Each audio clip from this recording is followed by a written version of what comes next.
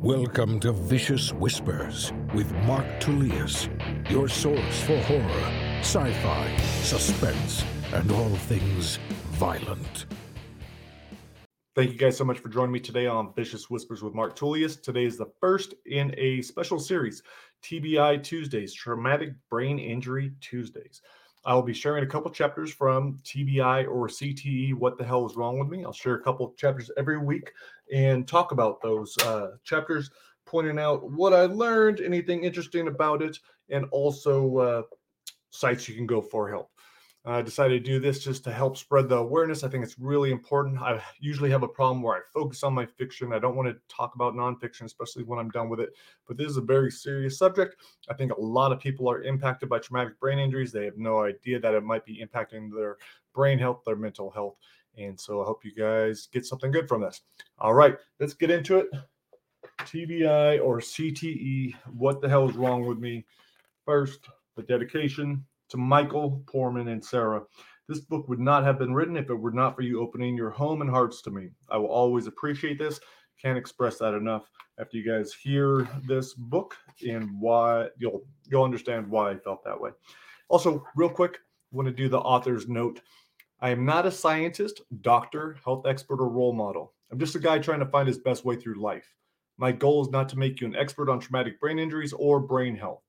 I'd much rather help you take an honest look at yourself and fill you with hope that you can improve your mental well-being. Instead of a book filled with footnotes, you'll find at the back of this book a list of all the books and websites I trusted for information. I encourage you to turn to those books for deeper explanations and to do your own research through your own sources. We're all unique individuals, and what works for me doesn't mean it'll do the same for you. I wish you the best and hope this book helps you achieve improved quality of life. TBI or CTE. What the hell is wrong with me? Written by Mark Tullius. Read for you by Derek Dysart. Prologue. I should never own a gun again. That's what I just wrote down before I rationalized it away. Not trusting myself with a gun is a scary thought. Not the kind I should be having on a Saturday night after sitting front row for the subversive Brazilian Jiu-Jitsu tournament that my 10th Planet teammates dominated. I'd been tempted to use cannabis before the show, but I stayed sober intentionally, aware I was in a bad funk that needed to be examined instead of buried in smoke. My anxiety is generally high around crowds, and loud music only amplifies it. My wife, Jen, was understanding and helped me deal at the venue. And while I did enjoy the matches, the downtime between them was where I realized there was a problem. Everyone else was talking and having a good time, and I was sitting there on the verge of tears, unable to explain what the hell I was experiencing. Now, safe at home, waiting for my vaporizer to warm up, I understand part of the problem is depression. I have not been able to train much the past 2 years due to neck, back, and shoulder issues. Jiu-Jitsu has been a big part of my life, and it sucks not being able to roll. Yet, it goes even deeper than that. News reports replay over and over in my mind. Junior Seau and Andre Waters killing themselves. Aaron Hernandez and his ravaged brain convicted of the murder of a friend. I worry about Gary Goodridge and my numerous MMA and boxing friends dealing with varying degrees of brain damage. I consider my Brown University teammates who are in brain studies, one of whom I just spent 3 days with talking about what chronic traumatic encephalopathy, or CTE, has done to his life, and that he now only has a short time to live thanks to the combination of the neurodegenerative disease and acute myeloid leukemia. This man, who'd been told he had the frontal lobe of a 75-year-old, rattled off stories about myself that I can't recollect, my time at Brown, and much of my life a messy blur. I tell myself to get over it.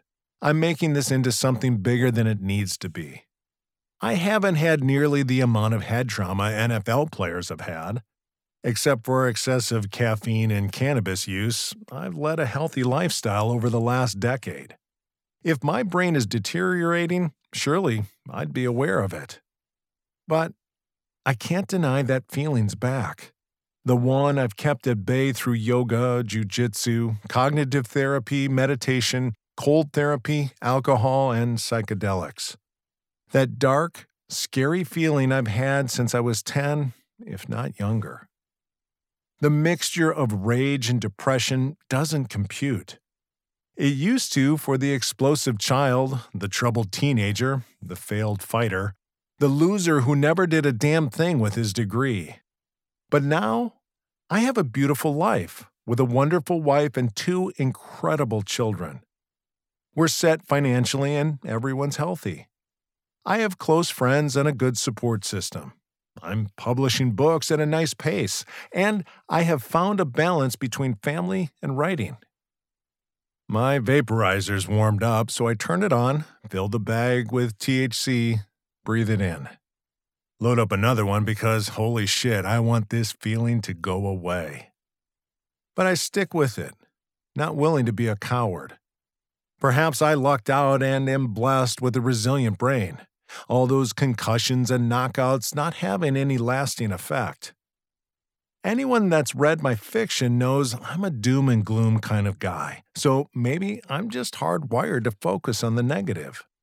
And even if all those brain injuries did cause problems, surely I'd gotten past them by now, especially with the treatment protocol I'm on.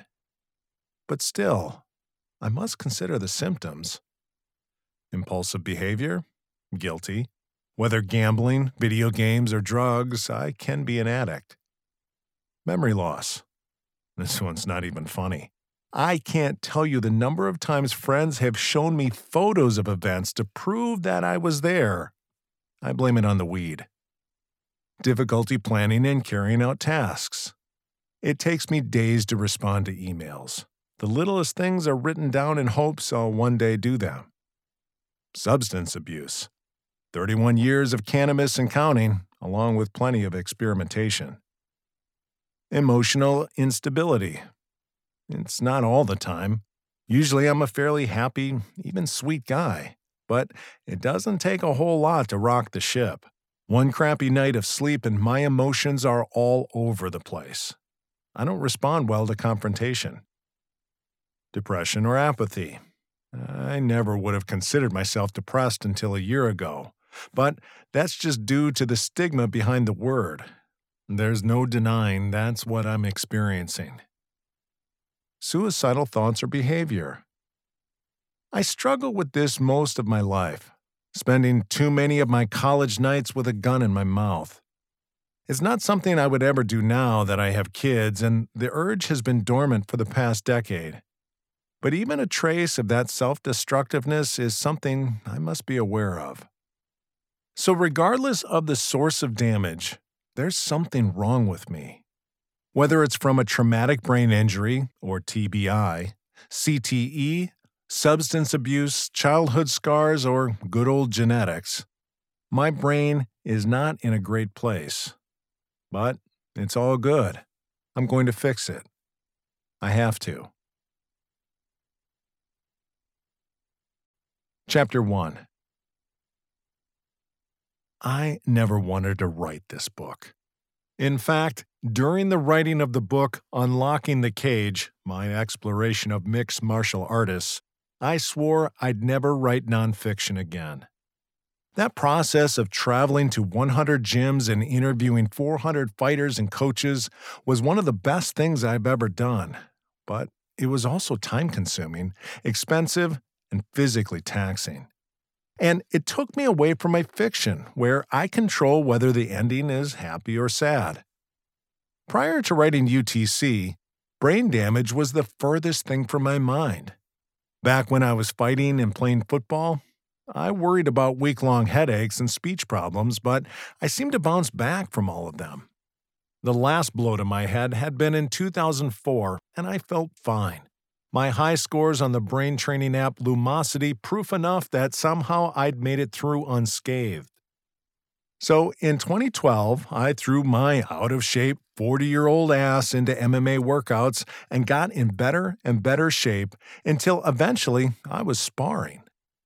Despite concussions from my head slamming off the mat at Team Quest in Oregon, nearly being knocked out at Syndicate MMA in Las Vegas, a nasty head kick at Alliance MMA in Chula Vista, and brutal beatings by Fabricio Verdun and Hanato Babalu at King's MMA in Huntington Beach, I plan to take a fight at 41 with absolutely nothing to gain by it. It was October 2013, 2 days after talking to a matchmaker about finding me an opponent. And I'd just survived the advanced class at 10th Planet Jiu-Jitsu headquarters in Los Angeles, where I'd been training a few weeks. I was exhausted and everything hurt, but the MMA coach talked me into sparring with his young fighters. It was ugly, but I hung in there for 4 rounds without having a heart attack. On the way to the car, my childhood friend and photographer Brian Esquivel asked if I'd read any articles about brain damage in football players and MMA fighters. As delicately as he could, he pointed out that I'd been getting the shit kicked out of me by athletes half my age. That night, I went to bed with a bad headache before I could do any research. But the next day, I started digging. I discovered that simply knowing that getting hit in the head isn't healthy and understanding why it's not are two very different things. The more I read about TBIs, the more I feared I had really screwed up. I was a reckless kid, experiencing my first serious concussion when I smacked my head on a schoolyard sprinkler when I was 6 or 7. It's impossible to count how many I've had since, but there have been plenty. In 7 years of high school and college football, I lost consciousness 6 times. On top of that, I had constant trauma playing defensive line like a ram, always striking helmet to helmet. While attempting an MMA career, I was knocked out twice. On another 2 occasions, my brain was rattled so badly that I completely lost at least 15 minutes of time, and there were a ridiculous number of instances when I left the gym with a moderate concussion. During the 2 years I boxed, I constantly slurred my words and reversed their order. Add a few motorcycle accidents and a 70-mile-an-hour car collision, and it's amazing I can write my own name, let alone novels. The cumulative brain trauma makes me a prime candidate for dementia and was likely responsible for my spotty memory. How ironic that now I'd found my passion for writing, wanting to do it until the day I die. It looked like there was a good chance I'd spend some of those years unable to care for myself. Determined not to make my odds of dementia any worse, I promised Jen that I wouldn't take any more strikes to the head and would settle for the somewhat gentle art of jiu-jitsu. I'm proud that I only broke that promise one time, a final light sparring at Lausanne MMA in Massachusetts to drive home the lesson that I could no longer rationalize the risk. Although I wasn't excessively worried about my brain health, I was concerned enough to implement some recommendations I found online. I began playing brain games on Lumosity and a couple other platforms. My scores in the top percentiles assuring me I was fine. The other big takeaway from my limited research was the importance of exercise. Not only can regular exercise relieve stress, help with pain, and improve overall well-being, it's also good for the vascular system in your brain. Fortunately, I was motivated to continue training in jiu-jitsu and practicing yoga, feeling fit at the lightest weight I'd been since high school at 208 pounds.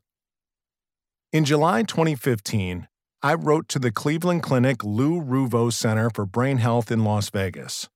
Several of the fighters I'd interviewed for UTC were participants in their professional fighter brain health study and highly recommended I try it since the study needed retired as well as current fighters. The clinic sent me a stack of forms that I put off answering until an hour before my 10 o'clock appointment. It took me a while to tally up the number of matches, rounds, and concussions.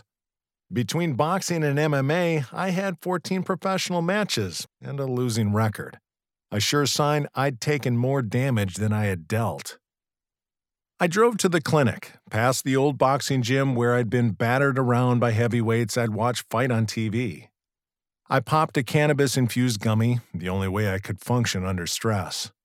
Plus, if the study wanted to assess how I functioned on a daily basis, this would give them the best look. I had another gummy in my pocket for the halfway point of the 4-hour test. Waiting for the cannabis to kick in, I walked around the building, even though I was sweating from the heat. The building's design was uniquely beautiful, a metallic masterpiece designed by Frank Gehry, but its chaotic curves filled me with a sense of dread, an image of a twisted brain. The courtyard and surroundings were relaxing and peaceful, though, and I was greeted by a friendly volunteer who guided me to reception. The lobby was full. No doubt, I was the youngest person by at least 10 years. I wondered what types of brain degeneration the different individuals might be suffering. I told myself, I don't fit in here. At least not yet. An assistant escorted me back and briefed me on the cognitive testing. I felt prepared because of lumosity and scored above average on some tests, but my reaction time was only average. Next up, I stumbled through a couple of speech tests, but the assistant assured me I was doing fine. The physical test was all about balance, and I was confident from doing a few months of yoga as rehab for a partially torn ACL. I felt solid standing with my feet together, hands on hips, eyes closed. But I just couldn't do it with my right leg raised. I tried again and again, but couldn't hold the pose for more than a second. The assistant didn't say whether that indicated anything significant. After a painless blood draw, I met with Dr. Charles Bernick, the Associate Medical Director of the clinic and Principal Researcher of the study. At that time, the study included about 400 current and 50 retired fighters. I mentioned that I'd interviewed about the same number of MMA athletes from around the country and done a layman's assessment for noticeable signs of damage, especially with guys that had had long careers or taken a lot of abuse due to their fighting style. Overall, I detected very few indications of brain damage, even those with 40-plus fights under their belt, but I admitted that my brief and uneducated analysis was very limited since I didn't know the fighters before their careers, and their self-assessments probably weren't very accurate. I believed many fighters might not notice subtle changes in behavior or ability, and if they did, they often attributed it simply to aging. Dr. Bernick nodded and shared his similar impression of MMA fighters. He told me the repeated head trauma could lead to progressive neurological deficits, but it doesn't occur among all athletes. It's too early to guess what percentage of fighters might be affected, especially since the sport is so new and symptoms of permanent brain damage might not present for 5 years or more after the last trauma. I couldn't help but wonder what my odds were. What did my tests indicate? What did my awful balance reveal? We went over my history, Dr. Bernick taking note of everything, asking questions but skillfully avoiding my concerns. He continued the neurological examination by checking my reflexes, gait, and balance, and had me follow his fingers with my eyes. He discussed the goals of the project and said he hoped to answer many of the questions I had. The study's emphasis was on early identification of neurocognitive decline and prediction of long-term neurological consequences. They hope to discover why, with similar levels of trauma, some fighters are more at risk for a decline in brain health. With the MRI I was about to undergo and other tests I just finished, the researchers hope to detect even the earliest and most subtle signs of brain injury. By repeating these tests several years in a row, they hope to find biomarkers or clinical indicators that could predict cognitive decline and better understand the impact of each risk factor. With so many fighters involved in the study and the massive amount of data acquired, it seemed likely that the research team will reach their goals. The only problem is that, as to be expected with any volunteer longitudinal study, a number of participants won't complete the testing. The continued recording of data is where most answers will come from. Even if a fighter retires and no longer experiences head trauma, the comprehensive test results are invaluable. I left the clinic relieved at my results and committed to the study. I encouraged other fighters to participate in the research and be more aware of their own brain health, to be proactive, doing whatever they can to postpone any decline. I went back to the hotel, ate some more cannabis gummies, and went gambling, putting my worries to rest. Chapter 2. When I returned from the Cleveland Clinic, I fell back into my normal routines, taking care of my 2-year-old son and 7-year-old daughter while working on the writing of the book Unlocking the Cage and the release of the book Twisted Reunion, a collection of my short horror stories. Following the example of the fighters I'd interviewed, I adopted a much healthier lifestyle and continued to practice yoga and training jiu-jitsu, getting my purple belt from Eddie Bravo at the end of 2016. This is one of the few accomplishments I'm proud of, as it wasn't easy taking myself from being the joke of the gym, getting submitted by hundreds of different individuals each year, to holding my own against much younger athletes. In addition to eating better and exercising to help with any potential brain issues, I got my first guitar, continued playing brain games on Lumosity, and began learning German. I also started a podcast called Unlocking with my yogi and good friend Anthony Johnson. Our cannabis-fueled talks on and off air proved to be a very cathartic form of therapy. Events that stood out for me that year were getting a tattoo on my right calf, reading the book The Anatomy of Violence by Adrian Raine, and having a powerful experience with N,N-dimethyltryptamine, or DMT, the spirit molecule. 2017 was a much more stressful year, with neck, back, and shoulder injuries keeping me from both yoga and jiu-jitsu. I used the time off to use sensory deprivation tanks and tattoo my entire back with the illustration I intend to use for the cover of a fantasy trilogy I plotted out with my daughter. A chronic multitasker, I went into every tattoo session baked out of my mind so I could work on writing the book Ain't No Messiah, nearly passing out twice thanks to an unknown sensitivity to Vicodin. In October, I released the book Unlocking the Cage, which had great reviews but terrible sales. Another contributor to the ongoing depression I kept bottled up. I tried not to worry about having something wrong with my brain, but the Ultimate Yogi video I practiced to 3 nights a week had a message that always hit me hard. It mentions the average life expectancy of an NFL player is around 56, about 20 years younger than that of the average male in the U.S. I wondered how much of that difference could be attributed to problems arising from brain health. I began sharing articles and concerns over traumatic brain injuries, and in November I received several messages from former football teammates and MMA fighters. Many of these men were silently dealing with brain damage, some participating in brain studies, a couple at the end of their rope. It wasn't just about me anymore, something I could bury and forget about. Despite my promise that I wouldn't write any more nonfiction, I committed to explore chronic traumatic encephalopathy, or CTE, and write a book on it.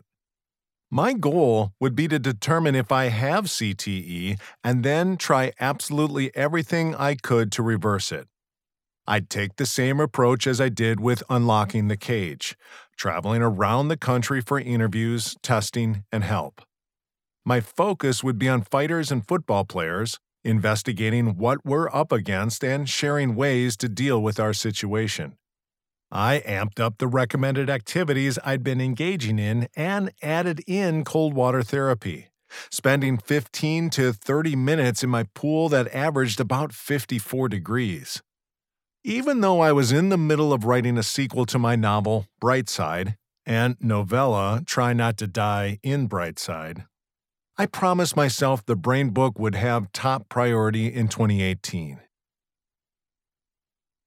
It was 10 a.m. on a Tuesday, a few weeks into the new year, and I was stoned in the backyard, discouraged by how little I'd worked on this book. I'd updated my list of experts I wanted to interview and therapies I'd like to attempt, but I had absolutely zero motivation to begin writing. Perhaps my desire to help others wasn't as strong as I believed. This wouldn't be the first time I lost interest in something soon after the initial excitement. Coming up with ideas is often more fun than seeing them through, especially when it involves dwelling on brain damage every day. One of the things I've been hearing over and over in yoga was about having compassion for myself. True, I hadn't written much, but I had been keeping up with recommended activities, including the Wim Hof-inspired breathing and cold water therapy that I was going to do the entire month. I'd committed to maintaining a well-balanced diet to help me feel better and regulate energy levels, and was in the middle of a 4-week cleanse, a way for me to drop weight and get rid of the nagging worry that'd begun since one of my best friends had been diagnosed with cancer. In addition to the activities, I also had been reading nonfiction. The book, The Brain That Changes Itself by Dr. Norman Doidge, is a fascinating book and largely responsible for my shifting out of hopelessness. Dr. Doidge looks at the new science of neuroplasticity and the people whose lives were transformed by it. The old thinking was that the brain could not be changed, only damaged. But this book shows just how powerful and adaptable our brains really are. In the book, Dr. Doidge tells the story of stroke patients learning to move and speak again, how cognitive therapy can rewire brains, how plasticity can stop worries and obsessions, and how incredibly powerful our imagination and beliefs can be. By the end of the book, I understood our brains are much more resilient and adaptable than I'd thought. Even if I had done damage to my brain, there was hope I could fix it. The next book I picked up had been buried in my to-read pile, which sits beside my probably never going to touch pile. I'd bought the book Why We Sleep by Matthew Walker, Ph.D., back in November after spending time on the Concussion Legacy Foundation's website, where I'd read that one of the most important things you could do for your brain and overall health was get a full night's sleep. I'd seen that recommendation several places, but never paid it any mind. They claimed that lack of adequate sleep could cause mental fogginess and headaches, as well as affect self-regulation and emotion. Getting 7 to 8 hours would lead to a healthier brain and could help rid the brain of the effects of CTE and other brain disorders. I figured I'd only make it a few pages into the book before it put me to sleep, but I was dead wrong. The writing was excellent and engaging. The information, scary. My teenage years and early adulthood were full of partying into the early morning. After that, it was working graveyard shifts so I could train during the day. Once I had kids, it only got worse. I was unable to start writing until after parenting duties were done and quit around 1 or 2 in the morning. I was one of those people who said they'd sleep when they were dead. There was no doubt I was hurting myself by not getting enough sleep, shortening my life by burning the candle on both ends. Before I'd even gone halfway through the book, I realized it was one of the most important books I'd ever read. It completely changed the way I'd view sleep for the rest of my life. I purchased a Garmin watch to start tracking my sleep, and I began driving my daughter to school. An 80-minute round trip full of asshole drivers and inconsiderate parents. The added stress was worth it, though, because it enabled her to get an extra hour of needed sleep.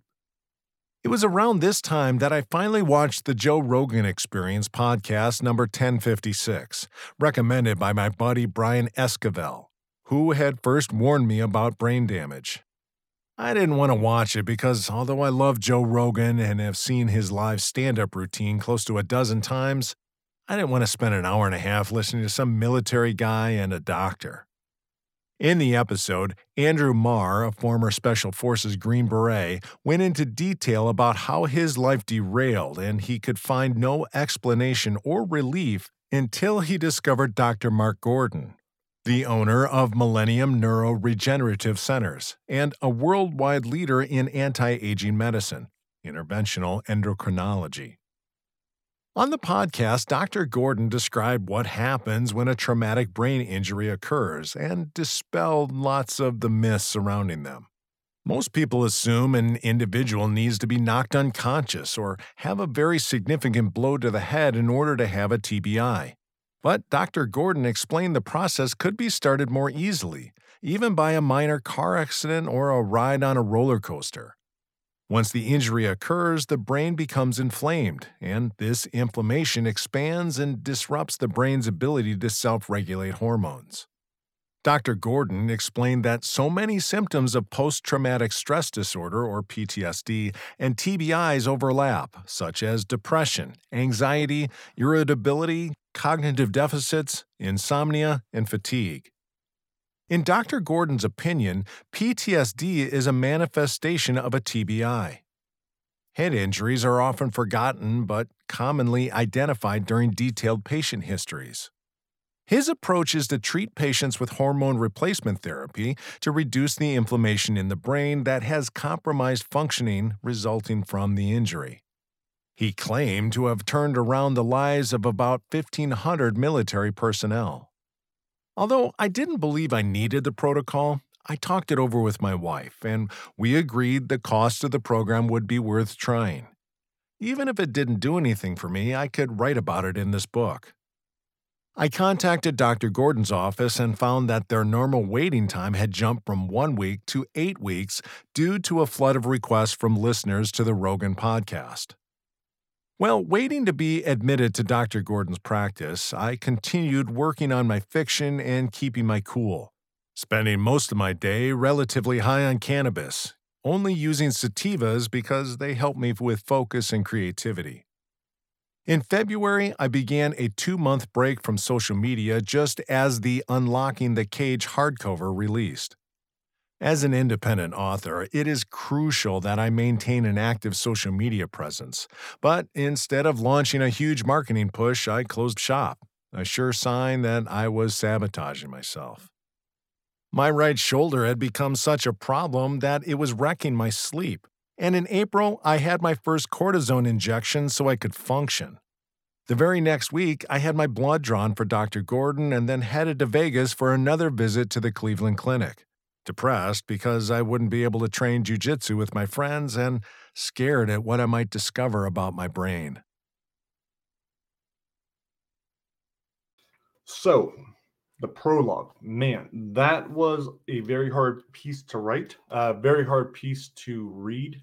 Still, when I read it, I get a little teary-eyed. Sometimes I might cry even, especially at the last part where I put about how much damage I have. When I originally wrote that, I did not have the ending. I did not have the last 3 lines attached to it. I was in a very bad depression when I was writing this. I was trying to spin it positively, but I was looking at all my symptoms and just in a shitty place. But it was amazing going from, the night before having all these thoughts, writing all this, and then the next day writing, but it's all good. I'm going to fix it. I have to. So that was powerful for me. Still is powerful when I hear it. It was a change in perspective. I decided I have to do this. There wasn't a question of if I was going to spend the money or if I was going to spend the time or whatever else. At the time, I was really hoping I didn't have any damage, but let's keep going and see. All right, chapter 1. I think one of the big takeaways with chapter 1 was remembering Unlocking the Cage, just what a powerful experience it was, what a positive experience that was, and also how grateful I am for Brian pointing out that I was getting my ass kicked day in and day out by guys that were, half my age and much better athletes. And there was no reason for me to be doing it. That was maybe, causing damage to myself. But it's also incredible to think that I wasn't worried about it at that time. And I was getting concussions after concussions at a 42-year-old. So, but again, it was incredible. I developed so many friendships through Unlocking the Cage. I learned so much more about myself through all the training, being able to get into jiu-jitsu, getting my whole family into jiu-jitsu. So it was definitely an incredible experience. I wouldn't not do it again. But That's what I was thinking about. Now, the Cleveland Clinic wearing their shirt today, fighting for brain health. That was where, I first started. They are a good source of information. You can check them out. So go to the Cleveland Clinic. I don't know if they are still running their fighter studies. I think the last time I checked, they weren't because of the pandemic. So I have not been back to get rechecked. But it is an important program. Man, and thinking back to Vegas, I think I go into Vegas deeper in the book. That was a pretty rough time. The big takeaway with chapter 2 is realizing, having hope that the brain could change, that the brain could fix itself. The book, The Brain That Changes Itself by Norman Deutsch, that gave me hope. Because before then, I was thinking, no, when you are on a decline, whether it's because you're punch drunk and you play, you box or you play football, or you just are starting to go head towards Alzheimer's, like we only hear about it being negative, you hit your 40s and then it's just going to be a decline. So I never thought that it'd be possible to not only fix damage, but to actually improve function. So learning that was incredible. Reading the book Sleep, that definitely helped me a lot. But that book didn't fix anything because my sleep was such a mess and I didn't even know it. But again, we will get into that later on in the book. But one of the hugest things was, again, my friend Brian Escobel, the one who warned me about the brain damage, him pointing out that Joe Rogan episode 1056 with Dr. Gordon, amazing man. He has transformed so many lives. I didn't want to watch it, but I put in the time. I spent the hour or whatever listening to it. I sent off for my blood work, and that is where we end up. So, guys, hope you're enjoying the story so far. Not a whole lot to talk about yet, but maybe next week there will be. All right. Thank you for checking it out. The regular podcast is still on Fridays. These will just be every Tuesday, just popping in to share this audio. If you want to pick up the ebook, you have to get that on Amazon. The audiobook is available pretty much everywhere. All right, guys. Talk to you next week. Later.